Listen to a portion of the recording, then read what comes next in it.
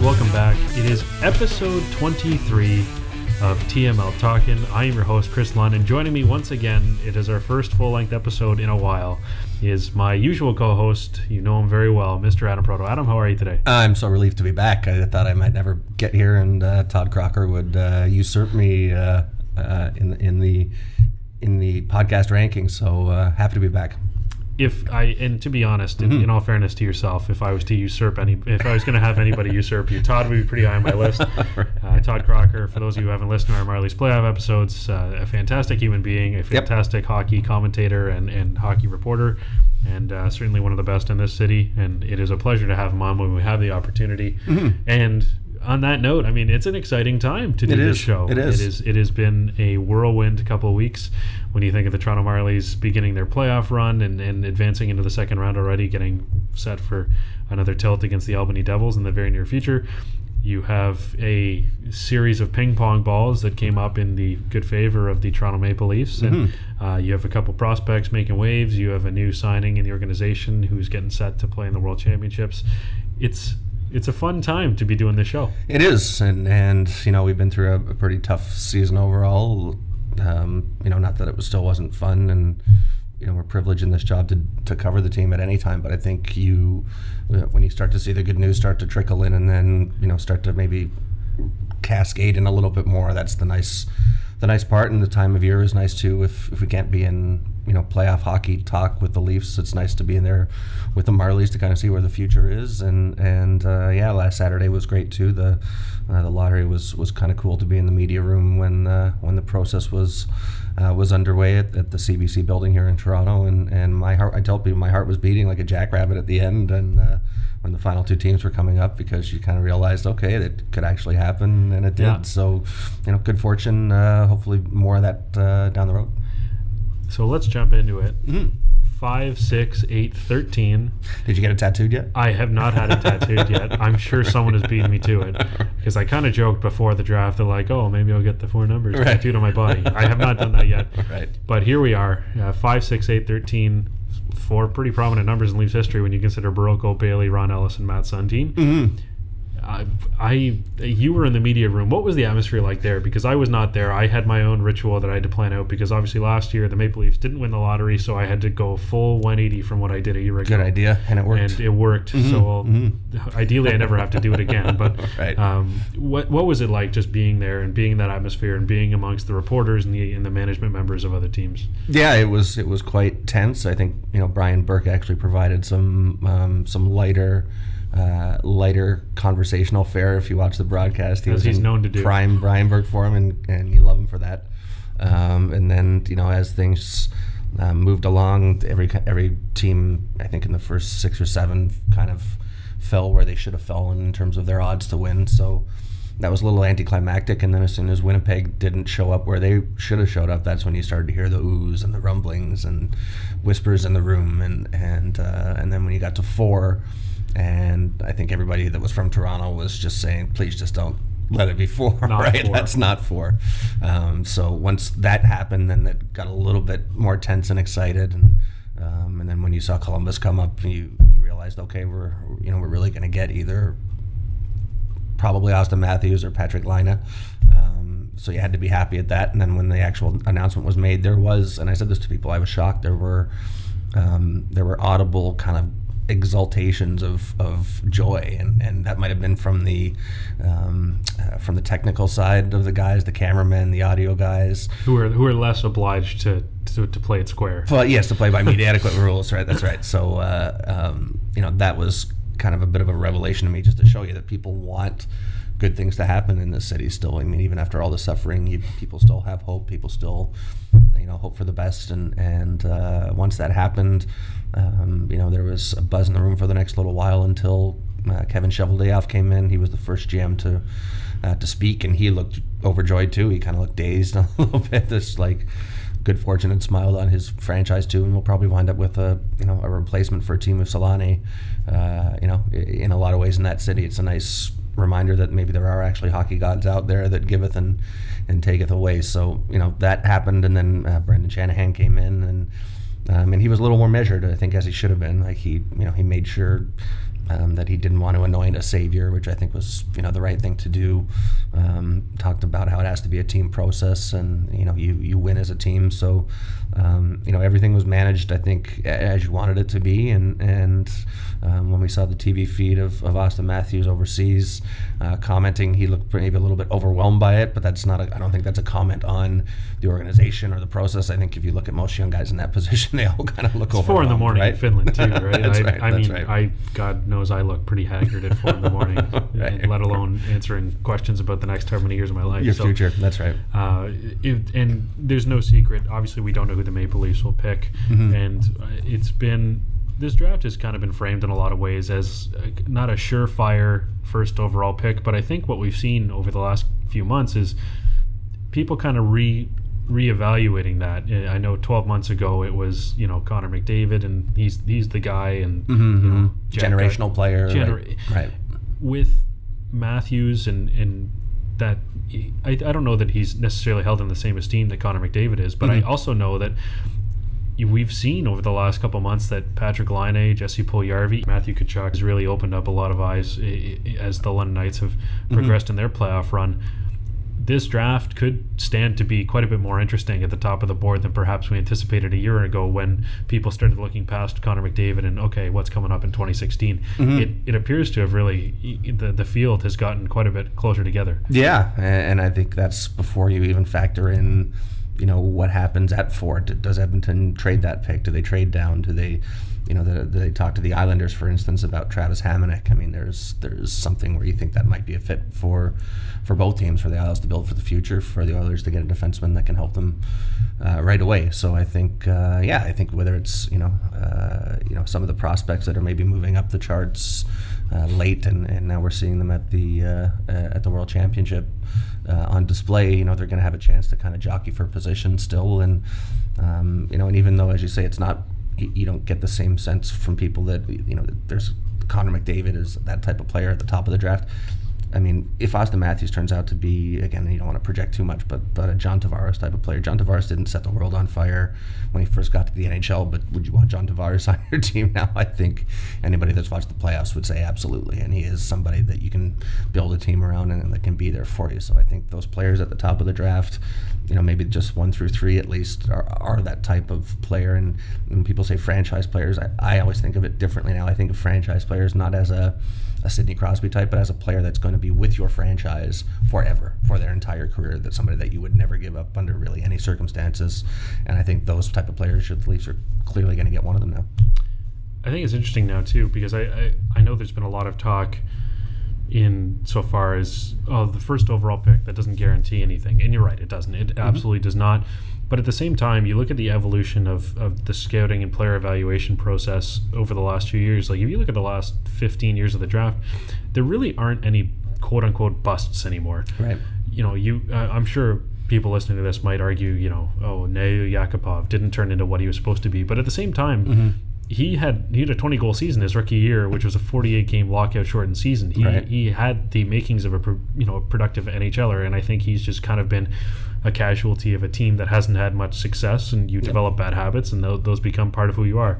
I have no doubt that there's been talk that maybe he gets a fresh start somewhere. I have no doubt that he could become a very productive NHLer. He's got the tools, but by and large, there aren't really guys where you can point to and be like, oh man, that first overall pick was a total miss. I mean, I'm sure. Right. And, the season where Eric Johnson went first overall comes to people's minds as well, where, Jonathan Taves in a redraft probably goes first overall. Right. But 2020 hindsight is what it is, right? I mean, it is. Right.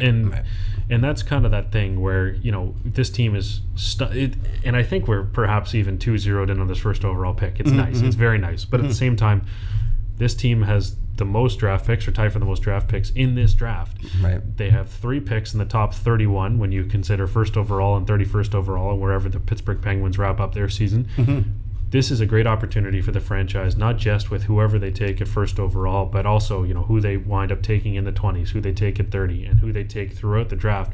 Because you could have a double-digit number of, quality prospects, if last season is any indication, where pretty much every single player that was selected by the Maple Leafs wound up having a great season this year and figures to be in at least the periphery of the plans going forward. Yeah, and I think that's again not even factoring in the idea of the team may decide to make package a few of those draft picks together to move up if they like a player. I mean, that option is there for you, and I know they did that kind of the opposite way where they moved down a couple picks last year and got more picks. I mean, to me, that's what you want to do, and I think what has been lacking in Toronto for a lot of years is that commitment to drafting and development, right, where you kind of hand your future over to your scouts as opposed to handing it over to your trading partners, and I think that's the best news for this franchise that you could ever hope for, because you've clearly got someone in Mark Hunter who knows junior hockey and the amateur world as well as anybody. Central Scouting again does they do their own stuff, and I think the game, it's hard to imagine that we can do a better job of covering these young players. Some things are going to go wrong, some players aren't going to develop, some players are going to come out of nowhere. That's just kind of the nature of the business. But I think as long as you have a team in place and you see progress, that's what you should be happiest about. And I think for the Leafs, they've, again, if you look at their situation even between this time this year and last year, salary cap flexibility, I think a lot of people might not have expected that they would have the same degree of cap flexibility. The number of players, as you say, even guys like Andreas Johansson coming over from Sweden, Travis Dermott, I mean, all these guys, they're all in the mix, and that's what Mike Babcock said at the end of the season, was that he's happiest that there are a lot of them. He's not happiest with one particular player or William Nylander or whomever. He's happy that there's competition, there's real competition, and I think that's I'm excited to see come the fall. And that'll be really interesting too, because I think if we're thinking ahead, there's going to be a ton of bodies at training camp in the fall, and if you're drawing out the projected lineup on a napkin with the additional flux of who are they going to take first overall, could they be in the mix to make the team? You would think so at first overall in the year 2016. It's pretty rare that doesn't happen these days, right? But you kind of have these overarching contexts of, and then you have free agency. Like, does the team use a similar blueprint to what they did last season, where you get these kind of veteran guys who you think you can get at a bargain, who can be productive players for you, and you bring them into the mix to really kind of challenge these younger players and force the younger players, like your William Nylanders, your Connor Browns, your Nikita Zaitsev. You bring in these guys who have 300, 400, 500 NHL games, and you force them to raise their play. Basically, you want a job in the NHL, you have to beat this guy who's played 500 games. It's an interesting mix, and there's a lot of options. And you speak about flexibility. There is cap flexibility. There is draft picks are a currency of their own. We talk about a monetary salary cap. There's no salary cap on how many draft picks you can have, and the Maple Leafs are among the league leaders in the near future in terms of just having that currency to their name. It's going to be very interesting to just see how this management group navigates all these options ahead of them. And I have no doubt, obviously, the Maple Leafs have the only Hall of Fame general manager in the league right now, which is a nice thing to be able to say. But it really is tough to forecast where this team will be 6 months from now, because there are just so many variables. And if a guy like a Connor Brown has an incredible Calder Cup playoffs, comes back, has another great summer like he did a year ago, like all of a sudden, maybe you pencil him in on your napkin on the fourth line, right? All of a sudden, could he be in the top 6 play? He's produced at every level. It's an interesting time to be around. It's an interesting time to kind of play armchair coach and GM and president, and it's very, very fascinating. And that's not even considering, where we're talking about this number of draft picks. Like, you could trade those for assets, because at the end of the day, and I think that's one thing, we talked about this earlier in the season with the Michael Grabner trade. I know a lot of people, why do you trade 5 young players for 1 player? Your standard player contract slots you only have 50 of them. That's right. And to give up 5 for 1 affords you a lot of flexibility to get the type of player you want. And realistically, I think if we look at the trajectory of the players that the Maple Leafs gave up in the summer. I mean, Taylor Beck was moved again. Tom Nielsen was waived outright and has since gone back to Sweden. Matt Finn spent the majority of his season in the ECHL. Right. Carter Verhaeghe, same deal. And Christopher Gibson was kind of up and down with the Islanders and the Bridgeport Sound Tigers. Was in goal actually for Game 3 when the Marlies eliminated Bridgeport. Right. But you kind of have to weigh the benefits of, do we hold on to these lottery tickets and hope they work, or do we try to get flexibility to do things that we think would work better for us in a more certain sense? Right. And these are all kind of things that you're just kind of looking at these things in the air going, where is it all going to land? And 27 draft picks in the next 3 years, that's over half your contract slots. That's theoretically right. if you want to if you want to make these work out. So it's an interesting dynamic, and it really offers a lot of, I guess, possibility is the best way to put it in terms of what this team can do going forward. Yeah, and I think, as I mentioned, Mike Babcock said, something at his year-end press conference about, we didn't have enough players at the start of the season for the number of spots that were available. I mean, I don't think you could do more of a 180 at this point on that position than the team has done. Now they have an abundance of players. They might not all be at their peak. They might not be all 100% NHL ready. But now you've got, as you say, in addition to guys like Soshnikov and Zach Hyman, who to me seem, if not locks, then close to it for next year's team. You've got Brooks Light, potentially coming back if nothing happens with him. I mean, he was a great leader in the short time he was here. He's going to be pushing the guys. He's going to be there to kind of steer you as a young team, maybe through the ups and downs, and focus on that rebuild. He was truly excited to have that challenge in front of him, to his credit. So, I think of those guys. I think of again the guys that have. Even Kasper Kapanen, who I think you and I talked about at the Marlies game. I mean, he may not make the Leafs roster next year. He's still 19 years old, right? He is 19 years old. He's going to be maybe in a position with the Marlies next year to be the guy if William Nylander's not there.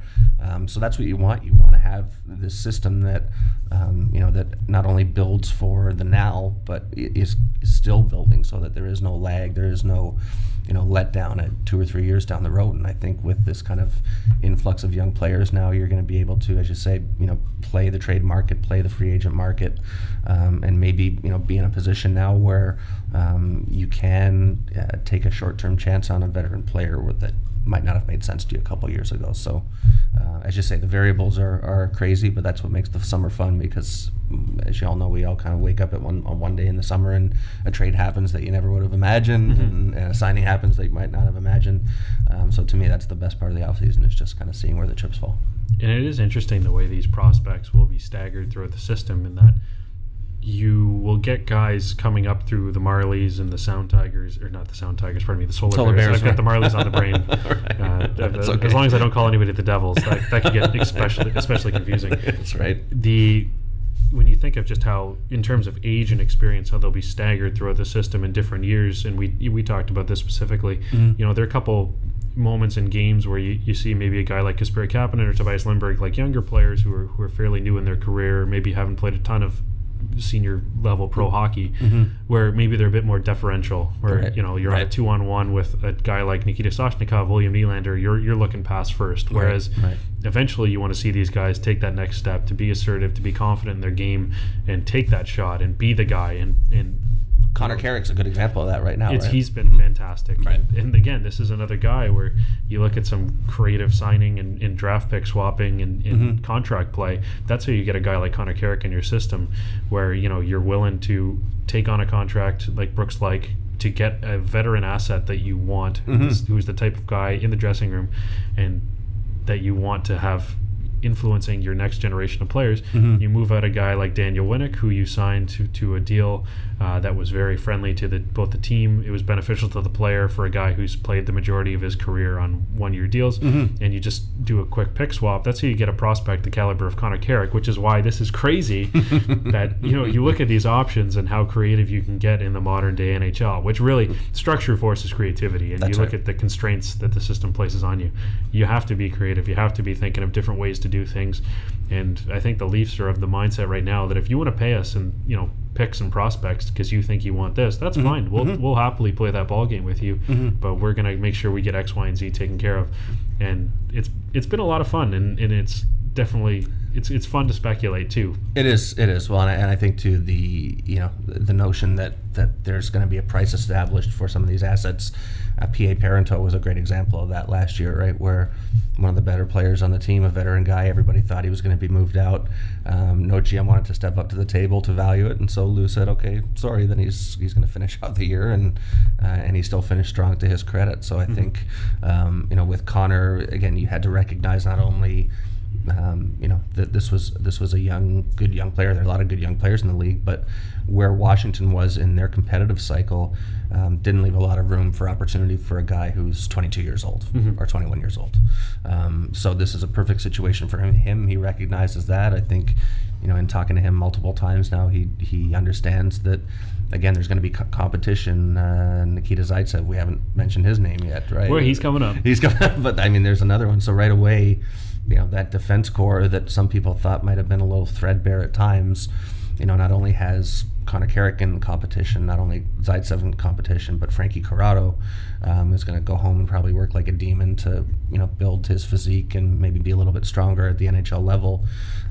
In addition to the Jake Gardners, in addition to the Morgan Rileys. I mean, to me, the defense, again, it's for my money personally, at least, that's how you build a great team. And you look at the teams that are still in the NHL playoffs, they've all got mobile, balanced defense cores for the most part. And I think that that's just another indication that it's not just the forward units that we're talking about where there's now depth and competition. It's the defense too. And I think goaltending might be a little bit behind compared to those other two. But again, that's how you address organizational needs, right? You might parlay some of these players and picks into a goaltender, that doesn't have an A1 role right now. Matt Murray, people I know speculated with the Penguins, didn't work out, and I don't think the Penguins are giving him up for any money at this stage. But that type of player, right, where again he just doesn't have the the opening. You have an organization now that is full of openings and full of competition. So that I think is the exciting part, is that it's a land of opportunity, and at least have a bunch of them. And goaltenders are hard to project, right? Like it's by far the toughest position to forecast when you're building out a system. You look at the number of incredible goaltenders in the NHL right now who, aren't necessarily Carey Price, a top 10 draft pick, but are more like your Braden Holtby, Henrik Lundqvist type, where you're looking 5th round or later and finding these guys and they work out in the long term. So that, I'm sure, is something that the Maple Leafs will be working on in the coming years. Obviously, you pick up a college free agent.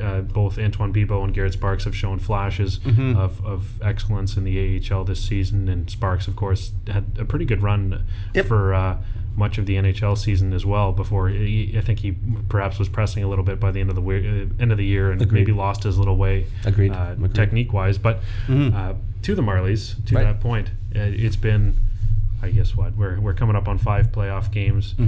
What have you seen from them to this point? It's been the first round was more or less cruise control with a little blip of adversity here or there. The second round, I have no doubt that Albany is going to be, for those who don't know and expect the Marlies to just kind of show up and roll over whoever they're playing. This second round matchup kind of mirrors the Washington-Pittsburgh matchup at the NHL level in the playoffs right now, where somehow, given the way the system works, the Marlies, who are the number 1 team in the AHL, have drawn the number 3 team in the AHL in round 2 of the playoffs. That's just how it goes these days. The Albany Devils had the second best record in the Eastern Conference. The only reason they aren't the second best team in the AHL is because Ontario in the Western Conference plays 8 less games, because again, this is how the AHL works. It's an imbalanced league. It's a quirky setup, but here we are.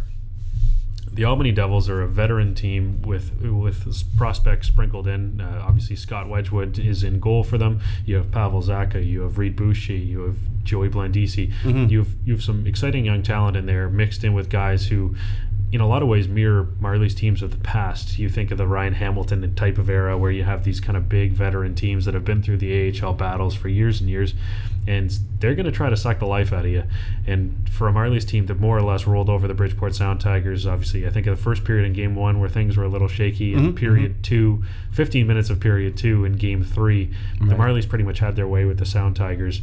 That's not how it's going to go with the Albany Devils. They're going to try to suck the life out of you. They're going to keep it to the outside, and they're going to try and make it as greasy as possible in your end and make life very hard for Sparks and Bibeau, depending on who's in on the given night. What have you seen through the playoffs thus far, and what do you expect going forward here? Well, I think you're right. I think, the Devils, guys like Jim O'Brien, the veteran type of players, AHL guys who've been, had that experience, kind of give them, I'm not going to say an advantage, but there's an evening out process or an evening up process.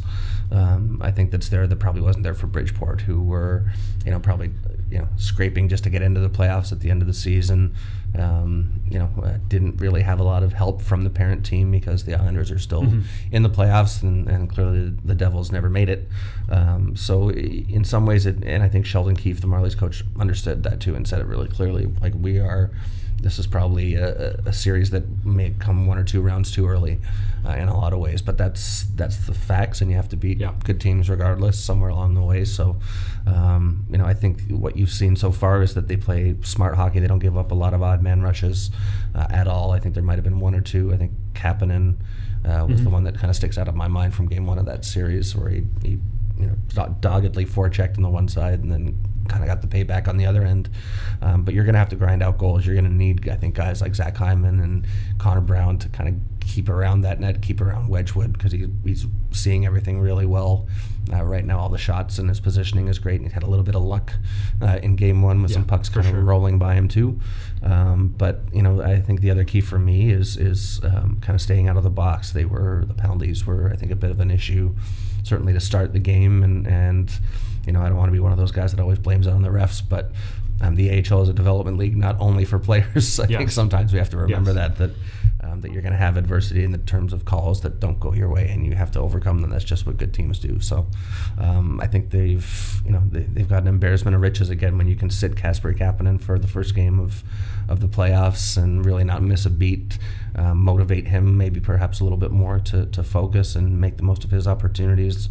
Lindbergh's another example, right, of a guy I think who was a healthy scratch once.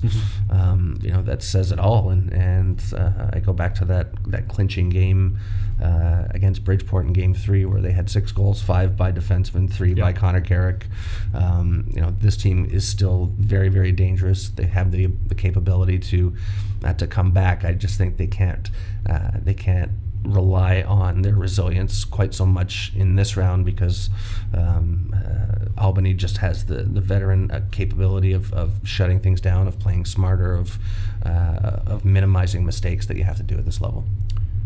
And obviously, prior to the Series 2 beginning, the Marlies got a bit of bad news as Andrew Campbell, their captain, and if you spend 5 minutes on anyone from the Marlies, one of the first things they'll mention is how great he was for the team this year, and how they probably don't get as far as they do to the degree to which they did it without his influence. He's not going to be playing in this series against Albany. Right. Ideally, if the Marlies advance, he's back for the conference final against whoever wins between Hershey and Wilkes-Barre, I believe, is the other matchup. Yep.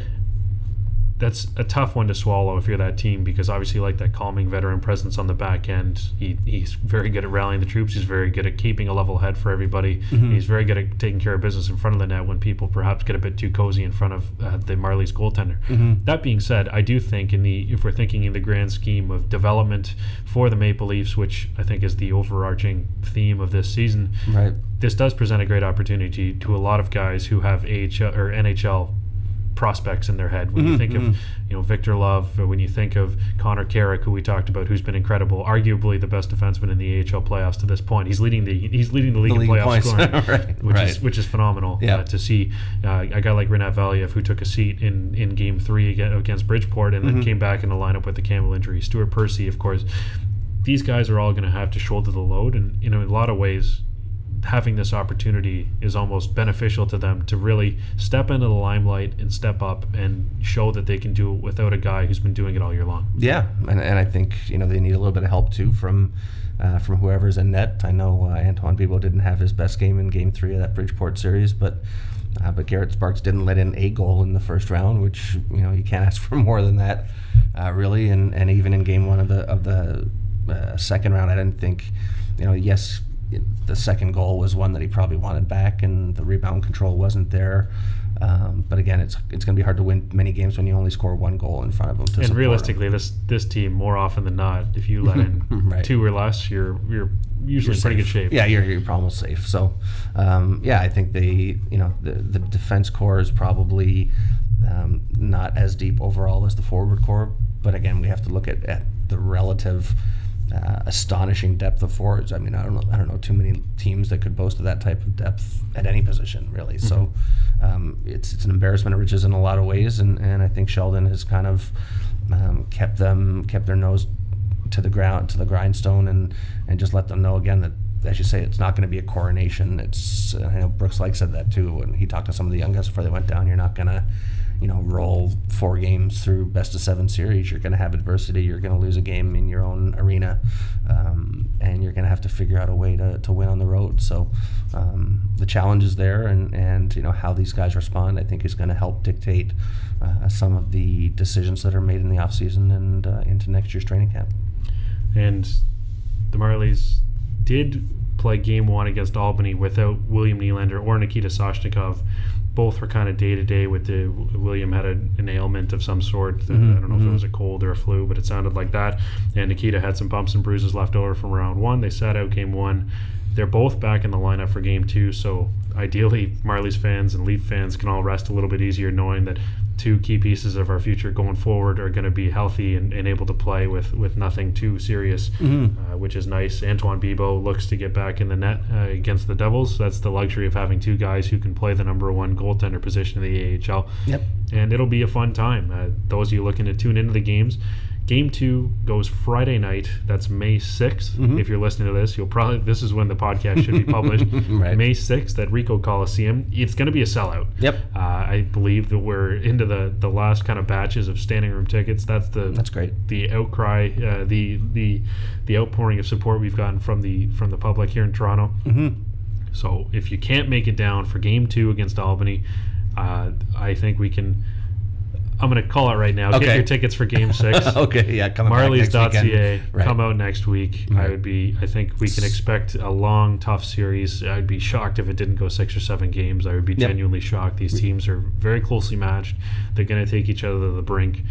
Come back, Ricoh Coliseum, Game 6, Marlies.ca. Pick up your tickets. And for those of you who want to watch the games while the Marlies are not in town, Rogers TV will have Game 2. You'll be able to listen on TSN 1050 on the radio and stream the games on Marlies.ca. That's audio. That's Mr. Todd Crocker on the call. You know him well from this show. Mm-hmm. And on the road, TSN 1050 stays your radio home with Marlies.ca with the audio broadcast. But Leafs TV will be broadcasting the road games from Albany, which is very exciting. So you can keep track of the Marlies wherever they are. And again, head down to Ricoh Coliseum for Game 6 and 7 if you're in the Greater Toronto area. And that's next weekend, right? For Game 6 and 7. That is next weekend. So you don't have any excuses about work or anything like that. It's a great building, and as we saw when they came back for that one game for the clincher for Bridgeport, the Ricoh's an amazing building to be a part of when it's full and passionate, and fans are going bananas. So I'm sure that'll be the case again. And for those of you, depending on what day you're listening to this, next weekend is the weekend May 14th, 15th. Yes, that weekend. Sorry, should specify. Sorry, we'll be more specific there. May 14th, 15th, see you at Ricoh Coliseum. It'll be a good one.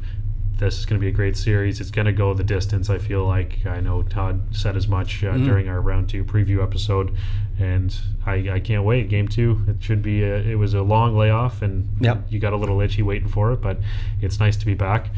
In the interim, before the Marlies kicked off their second playoff round, there was some additional news for the Maple Leafs and a young player level who Nikita Zaitsev has been linked to the Leafs for a long time now, and finally put pen to paper this week and will be coming over to join the club next season after a pretty stellar career in the KHL with CSKA Moscow. He's arguably the best defenseman not in North America. I think that's a fair argument. He's 24 years old.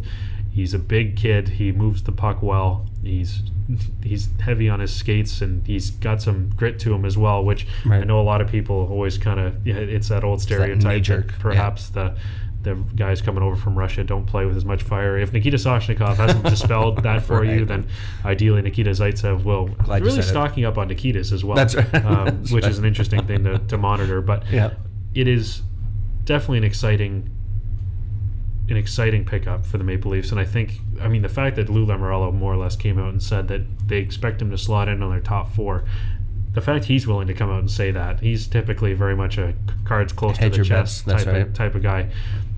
the fact he's coming out and saying we expect Nikita to slot into our top 4 really speaks to the talent they believe they have here. And when you think of Zaitsev potentially next to a guy like Jake Gardiner, with Zaitsev, his shooting ability, his passing ability, his ability to go back and retrieve pucks, I mean, that's a pretty good pickup if you're the Maple Leafs looking for a guy just off for free. Yeah, well, I was going to say that to me that's the key, is that it's an asset that doesn't cost you anything other than the money that it takes to sign him, right? And I believe it was the 1-year deal that he signed. Yes, it's a 1-year entry-level deal. So in a lot of ways, you have an additional flexibility where, right. If there's a bit of growing pains, you get a second contract, perhaps at a more reasonable price. And if he sets the world on fire, you're happy to have him as a restricted free agent. I was going to say that's a price that they'll be happy to pay. So I think he's somebody that clearly is played in a league where you're playing against grown men, where you're playing, against guys who want to win, and you're playing in front of your hometown fans and doing your best. You really couldn't question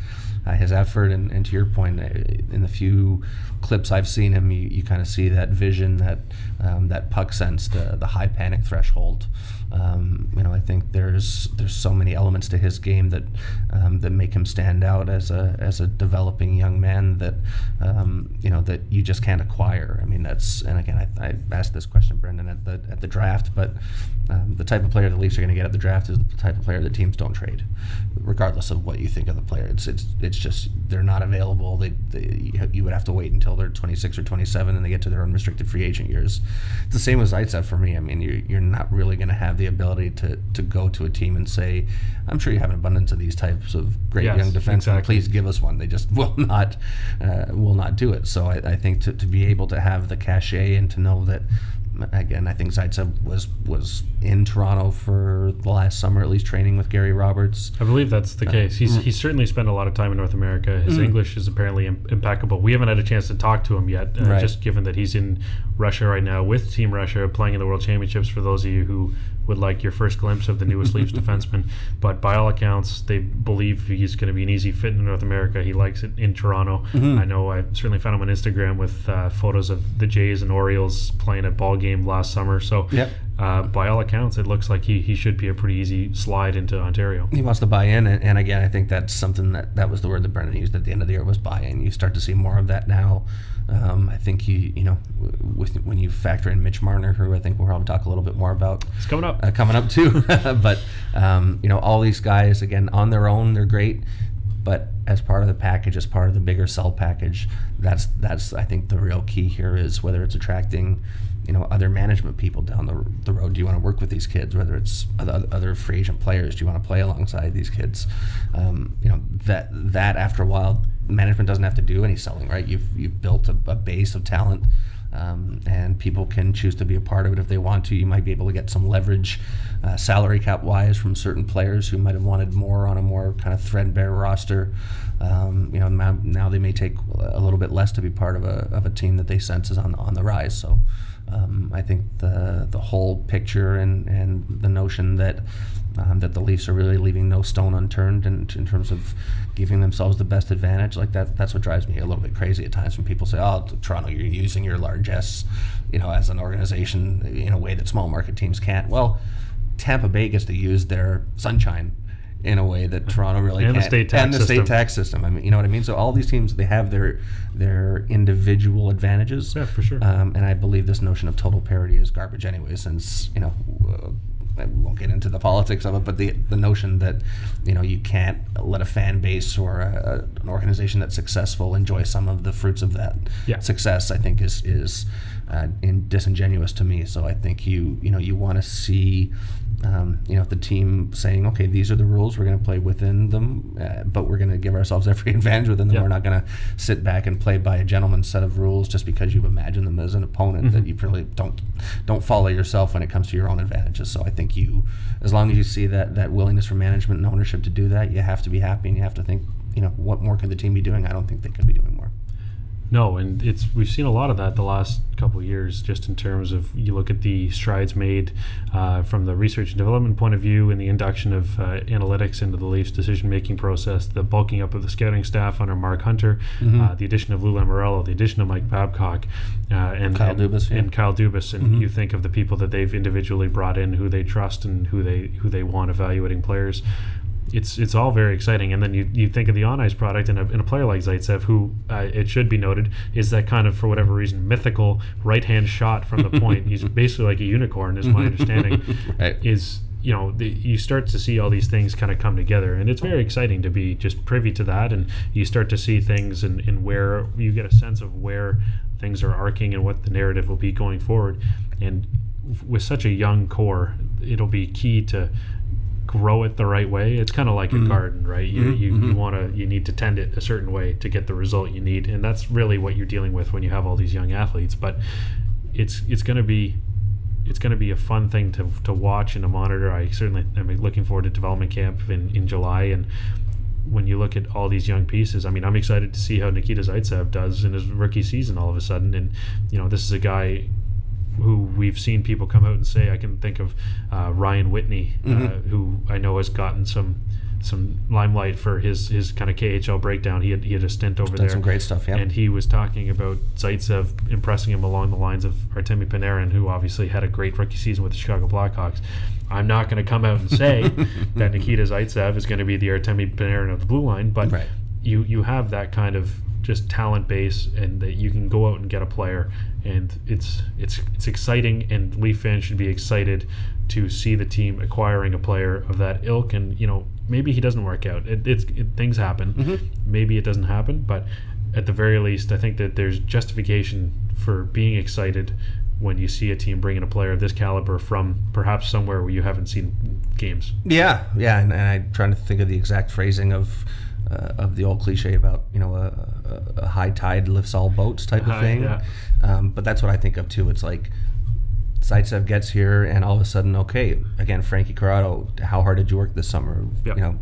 Carrick, how hard did you work this summer? I mean, nothing is going to be just handed over to you just because you have a name, or just because you were acquired in a trade, or just because you were a draft pick. You're all under the same umbrella now, and you have to keep up with the guys like Morgan Rielly, who showed, again, we have barely talked about him so far, right? Which is kind of crazy, because he's been a staple of every other episode of the show, but right. Point taken. But and again, the way he came on at the end of the year, in the absence of Dion Phaneuf when he was traded, and taking on more minutes as the season went on. Martin Marincin, showed, I think, elements of his game that nobody really could have foreseen. So it's about just having this kind of competitive oven, almost like a train, right, where you see the coal in the oven in the train, and you're just feeding it more to make the train go faster. It may not be, the train still may not get there by the time that you would hope. It might not get there right away, but the more you can feed the engine, the better you're going to be in the long run. Speaking of feeding the engine, we've talked a lot about these exciting young players. Obviously, we touched on the Marlies and William Nylander and Connor Brown and Kasperi Kapanen and those types of guys. Nikita Zaitsev now in the mix at the NHL level, foreseeably on the blue line. There's still a lot of guys coming up the junior pipeline, right. And one of them who will rightfully so receive a lot of plaudits this summer is Mitch Marner, the Maple Leafs 4th overall selection from the 2015 NHL Draft. I'm sure you've all watched him on YouTube and caught. I know a lot of people have done their best to catch London night games when they have the opportunity. Marner this week awarded the 2016 Red Tilson Trophy for the most outstanding player in the Ontario Hockey League. Most recently, actually, 2 years ago, I guess it would have been, won by Connor Brown. That's right. Who was with the Erie Otters at the time. And when you consider that, Connor Brown did that as a guy who potentially could have come back the next year as an overager, and Marner still has potentially another year of junior eligibility left as a junior. Right. It's very impressive to just see that kind of trajectory, to see his season that he's had. I know some people will attribute the season Marner's had to the presence of a guy like Christian Dvorak, a guy like Matthew Tkachuk, who obviously is an elite NHL draft prospect coming up this summer, who, I mean, these might be as high as number 4. Might be as high as number 4. Yep. But it's going to be interesting to just kind of see Marner and how he does. Because realistically, if you're Mitch Marner, you were sent back to the OHL this season by the Toronto Maple Leafs and issued a challenge to have a great season, dominate, and come back next year and try and make our club. And by, I think, all accounts, he's more or less done that. And he's been a fantastic player all season for the London Knights. And to get rewarded by being named the most outstanding player in the league when you have so many other great players, 2 on your line, and then you think, a guy like Dylan Strome is playing in Erie, who they bounced in 4 games in the playoffs.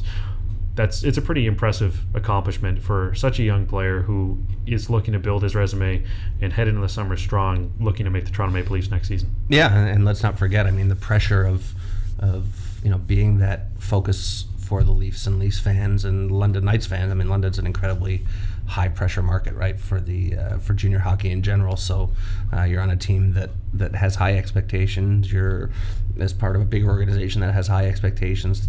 Some players buckle under that stress, and you really didn't see that from Mitch at all this year. Again, you saw a creative player. You saw somebody that I think is going to utilize his strength out there. He's never going to be Frederic Gauthier sized on the ice. That's right. Who amongst us is? But he has elements to his game that very few players do have, and so I think when you factor him in, whether he winds up making the team next year or goes back. Because he can't play in the American League, right? Unless they make a change in the summer that he's nobody's really expecting. He's in that kind of weird bubble zone with the birthday. That's right, with the tweener type of thing.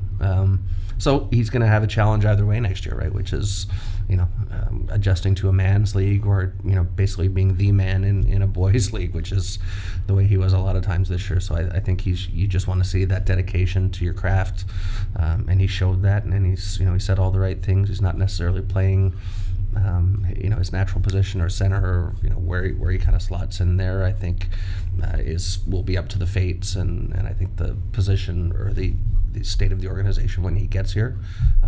But you just want to see somebody that's ready to play and ready to work, and so far he's shown that. He has, and I think a lot of people, if you've had the chance to watch him, I think he's much more of a well-rounded player than perhaps people gave him credit for, people were aware of heading into the season. I know a lot of people see the point total and they assume that he's just a one-way burner, but he does actually play the penalty kill. He plays defensively very responsibly. He's got a good motor in every zone, and he plays with a bit more of an edge than I think people realized. He's happy to mix it up. He's happy to get in on the forecheck, and he's happy to perhaps draw that negative attention. Use his body. And I think that's also exciting as you look to craft this identity of a team. You kind of get a good mix of these guys now where everybody looks like they're playing all three zones, and you kind of see this identity being forged from even the types of players you're picking up in junior, where they're learning how to play the game properly, that the team would basically, ideally this team hits a plug-and-play point, right, where you have junior players coming in, the learning curve is much more getting acclimated to the speed and the decision-making required, versus you have to play in the corners, you have to go get the puck back. That's part of the learning process in any level, but I think they'd like to exploit that as much as possible. And the reality is a lot of these guys, and I think of Marner, and I think of a guy like Dmitry Timashov, who's been producing at a pretty stellar clip in the queue, Martin Jerkels as well, a Latvian prospect also selected in last year's draft. These guys have all kind of come out of this mold of high motor guys who are productive offensively but aren't outclassed in the other zones as well. Yeah, and I think of guys too like Brendan Leipzig at the Marlies level, Western League scoring champ, if I'm not mistaken, with Portland, and has kind of grown his game, I think, to be, for my money, probably the most consistently enjoyable Marley to watch this year, and somebody who didn't start the year off necessarily with his best foot and didn't have a great look with the Leafs at training camp. But again, all the team can really do, and this is where I kind of fall squarely as a Mike Babcock disciple type of player. All they can do is offer you the opportunities, right? All they can say is, look, this is what we're asking from you. And nobody's asking too much. As we mentioned off the top, Brendan Shanahan said no matter who the team picks, they're not going to be asked to carry this team on your back. You're just going to be asked to work hard, to play the game the way they want you to play, and if you can do that, they're going to take care of you. I think that's what's been reassuring so far, and even something like Morgan Riley said at the end of the year, that the direction is palpable now, that they kind of know where they're headed. There's no question up in the air of what type of team this is going to be, and so I think whether it's guys like Leipzig or Sashnikov or Leo Komarov, Nazem Kadri, it's everybody on this team. If you aren't able to kind of welcome the physical attention that comes your way as a skilled player, you're probably not going to survive here very long. So I think Marner fits into that mold, and clearly his upper level ceiling is much, much higher than most people's. It is, and it's certainly going to be fun to keep an eye on the London Knights as they progress in the playoffs. Obviously, they'll be pushing for a berth in the Memorial Cup. They look like a heck of a team right now. I know the Niagara Ice Dogs are having a magical season in their own right, but you'd have to think that at this point, the Knights, I've seen so many of their games, so many clips where they look like the Harlem Globetrotters out there. It's pretty incredible to see, and certainly another thing to keep tabs on is these players winning titles and playing a lot of playoff games. I mean, you think Andreas Janssen came over from Sweden just last week, and this is a guy who's coming here as a Swedish Hockey League champion. Right, exactly, exactly. In a men's league, right? Yeah, right. And that's a tough league. He's been playing in it for a number of years now, and this is the type of thing you're trying to build. That you get a bunch of people used to winning, and they don't take losing very well. The pedigree, exactly. The pedigree, and that's great news. Yeah. And Travis Dermott's another one that we haven't mentioned, right? He's for those also keeping tabs on other Leafs prospects. Travis Dermott joining the Marlies on a PTO. Andrew Nielsen, of course, already there. So you're already kind of seeing that spice of the 2015 NHL draft begin to filter into the actual professional hockey product. Yeah, absolutely. And I think again, as long as that pipeline keeps delivering, then that's all you can ask for. Is just that constant flow of competition and hungry guys who aren't satisfied with where they are today. That's what propels a team forward. I think that may be it for. Episode 23 may end on a pipeline metaphor. Very good. Well, we didn't stop for any breaks, so we kind of pushed our own game up. It's you know what? It's the off season. You gotta come out and compete. That's get ready for the season. Right. I think we're challenging ourselves. That's right. As a whole, there's probably young podcasters out there too that are would replace us if absolutely. If we don't raise 18 to 22-year-olds coming for us every day. I guess we can end it though. The Toronto Marlies obviously back in action in the playoffs. I guess what have you seen from the club, and what do you expect in the next coming games? Particularly with this all-important Game 2 in Enrico Coliseum looming. Yeah, well, I think you're going to see them coming out, really focused. The building's going to be packed, as you said, and the fans are going to be expecting a lot. I think they have had some issues in the postseason getting that first goal. I think there's only really been one game out of the four where they've scored first. Yeah, it would be the shutout, the 3-0 game. That's right. So to me that's important, and staying out of the box is important for them too, even though you do want to encourage them to play a kind of robust physical game. You don't want to be sloppy or stupid about things, and allow that Devils power play, which is very good. Their special teams are great for the most part, regardless. So still haven't allowed a power play goal this. There you go. So I mean that's a challenge enough for you to stay out of the box yourself, because you know that they're not going to give you much. So I think they're going to have to kind of rely on those grinder types. I'm hoping to see a big series from the GOAT. To maybe get some of those kind of scrappy goals from out in front where he can use his bulk and his size and positioning to knock home a couple rebounds, because Wedgwood, again, he's not really looked like he is struggling at all. I think he's seeing pucks really well, and his positioning is great. So it's just about that kind of patience of playoff hockey, where that for 60 minutes part of your job is clearly to capitalize, but it's also to not leave yourself open to making mistakes, to giving the other team opportunities. So I think for a young team, there's a bit of a learning curve there sometimes too, and it's just about managing that curve. And as Sheldon said, that even after the first game, he didn't think they played a bad game, but good games just aren't good enough at this stage. You have to be almost perfect. Well said. Thanks. That's episode 23. Done. Here we are. It's been a while. So it has. It's nice that it's not as long as next time. Yeah. Yeah. No. It's it's been a while, so it's nice to actually shake the rust off a little bit. That's right. Get one of these full length. Talk about Leafs, not just Marlies. Sorry, Todd. Yeah. I'm sure you talked about Leafs too with Todd. Yeah, sure in there. Yeah. Well, that's okay. Yeah. And Todd's a good guy, as we say. So one of the best. Mm-hmm. One of the best. And with that, thank you for listening, everybody. Yep. If you've made it this far, I don't know why I do this now. I should really do it at the top of the thing. If you listen this far, let us know what you think of the episode. Leave us a review wherever you listen to it, be it iTunes, SoundCloud, Stitcher. I know Google's all over the podcast now. Send us a tweet. Send us a tweet. Yep. Facebook it. I don't know. It doesn't matter. Let us know what you think. Postcards. We'll take those too. Yeah, right. we do. Care of TML Talking Podcast here at 50 Bay Street, Air Canada Centre. Right. Just let us know what you think of the show. We appreciate the support we've received from everybody. You've all been wonderful, and we hope you keep listening. So maybe we'll do another question type show too, since that was a success. I think we could take some questions in the summer. Listener questions coming up. Yeah, that'd be great. I'll pencil that in. Sweet. Perfect. And with that, that's episode 23. Thank you for listening, and we will be back in the very near future for episode 24. See you, folks.